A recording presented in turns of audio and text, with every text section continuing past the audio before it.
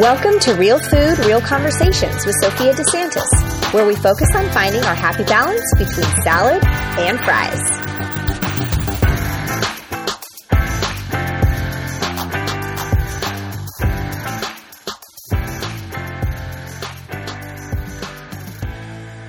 Hi, everybody. Welcome back to the Real Food, Real Conversations podcast. This is episode 68, and today we're going to talk about seasonal produce. This is a super fun discussion because, ironically, I live in Southern California, and we are lucky enough to have weather where so many things can be grown at so many times. I, in fact, just today was out in my garden that I have not planted in a really long time, but I have a chard plant that will not quit. I've had it for over a year. I started growing it in the winter of, I don't even remember, but it has been growing year round and producing incredible products. So it's ironic that this is where I live, but I still want to talk about seasonal produce, which some of you listening that actually have seasons is probably laughing at me. But that's okay, because I love this subject, and I really believe there's so many benefits that you can have by eating seasonally, and we're going to talk about them. So here we go. So first of all, when we talk about seasonal produce means that you're enjoying the produce, fruits and vegetables that are in season at the moment. And again, like I said, like me, there's so many things that grow year round here, but in most of the country and most of the world, there are things that do best in certain seasons because you all have seasons. So there's some really key benefits though. And number one, it's reducing your carbon footprint. So reduce your carbon footprint. The reason that eating seasonally helps with that is that before we had any technology, our farmers grew what they could.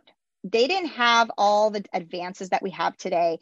And basically when it was apple season, that's what was happening. You know, if it's peach season, that's what was happening.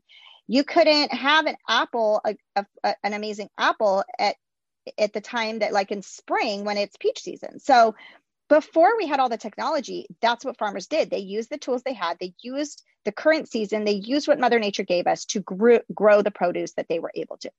But as time went on, of course, developments, technology, it gave us tools in order to advance everything in life, including our farming.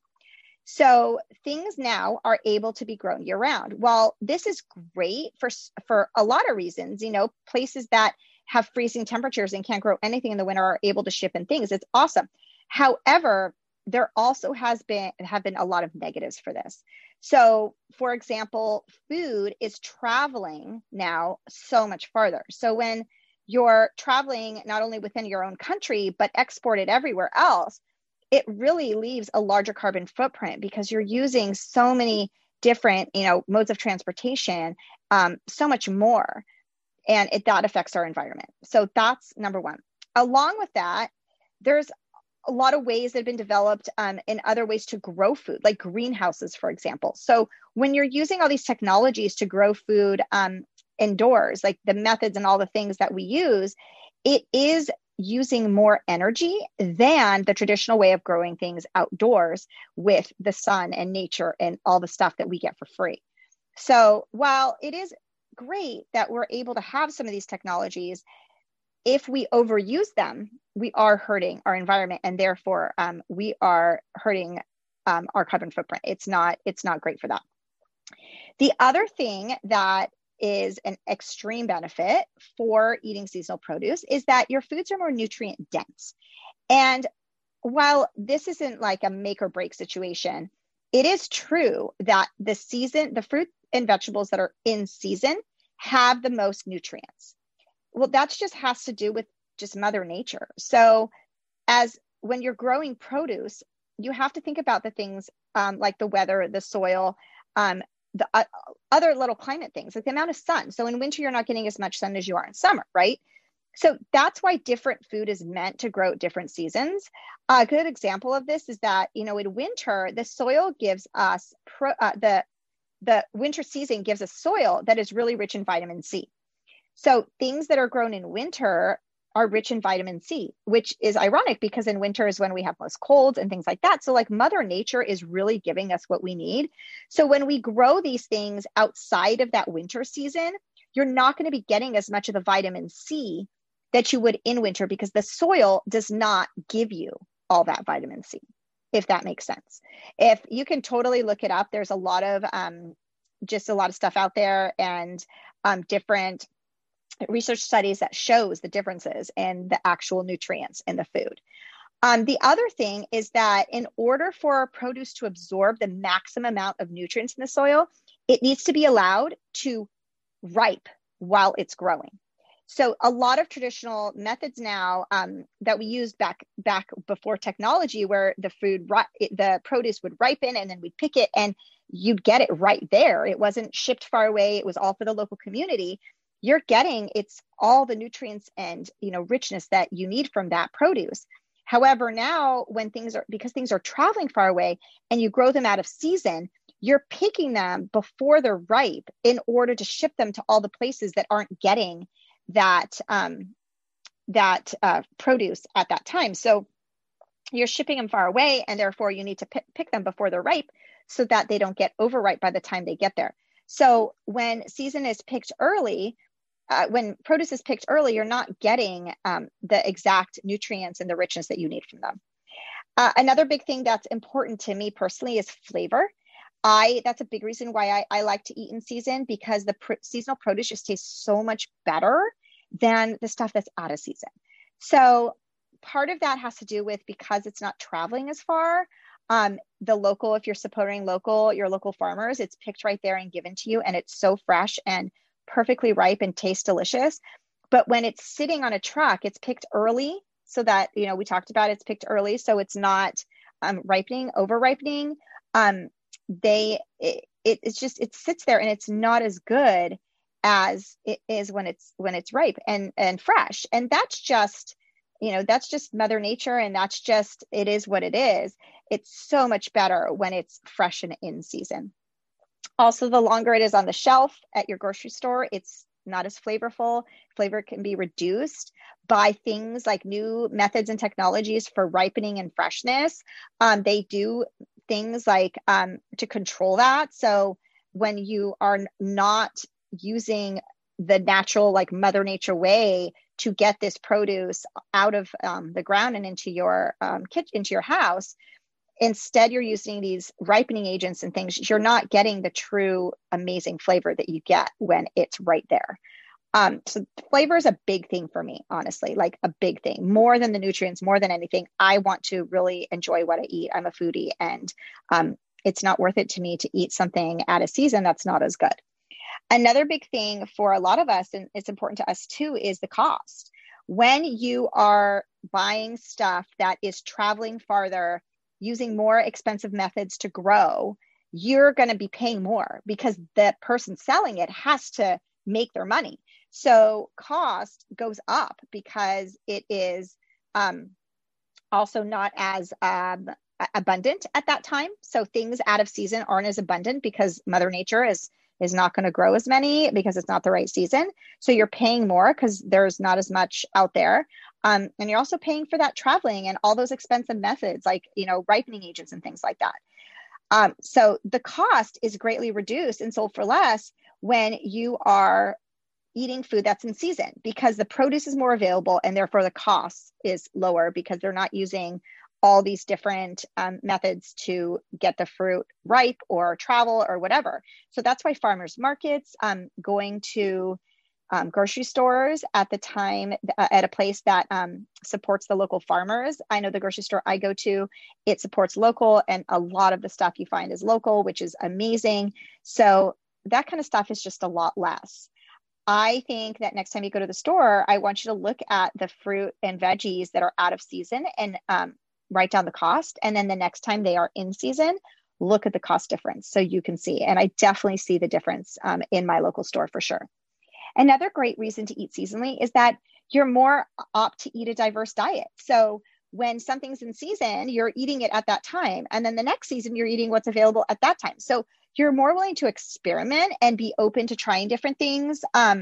It actually, there's some experts that say we need to be eating 30 different foods a week to get all those nutrients. Remember, we talked about the fact that every fruit and vegetable gives us different nutrients. And when you're eating a diverse diet, you're getting everything you need. And therefore, eating seasonally really helps with that. So it's a great way to open up your outside of your box and get a wider array of different fruits and vegetables on your plate. The other thing is helping out the local farmers. This is important for community, especially with everything we've gone to. Small businesses have suffered so much, and that includes our local farmers. So when you are eating seasonally, you're supporting, in essence, your community. You are giving the farmers the money to continue what they're doing, help grow this amazing food for your community. You can participate in local CSA boxes. I love my local CSA boxes. You can go to farmers markets. You can shop at stores that sell the local produce.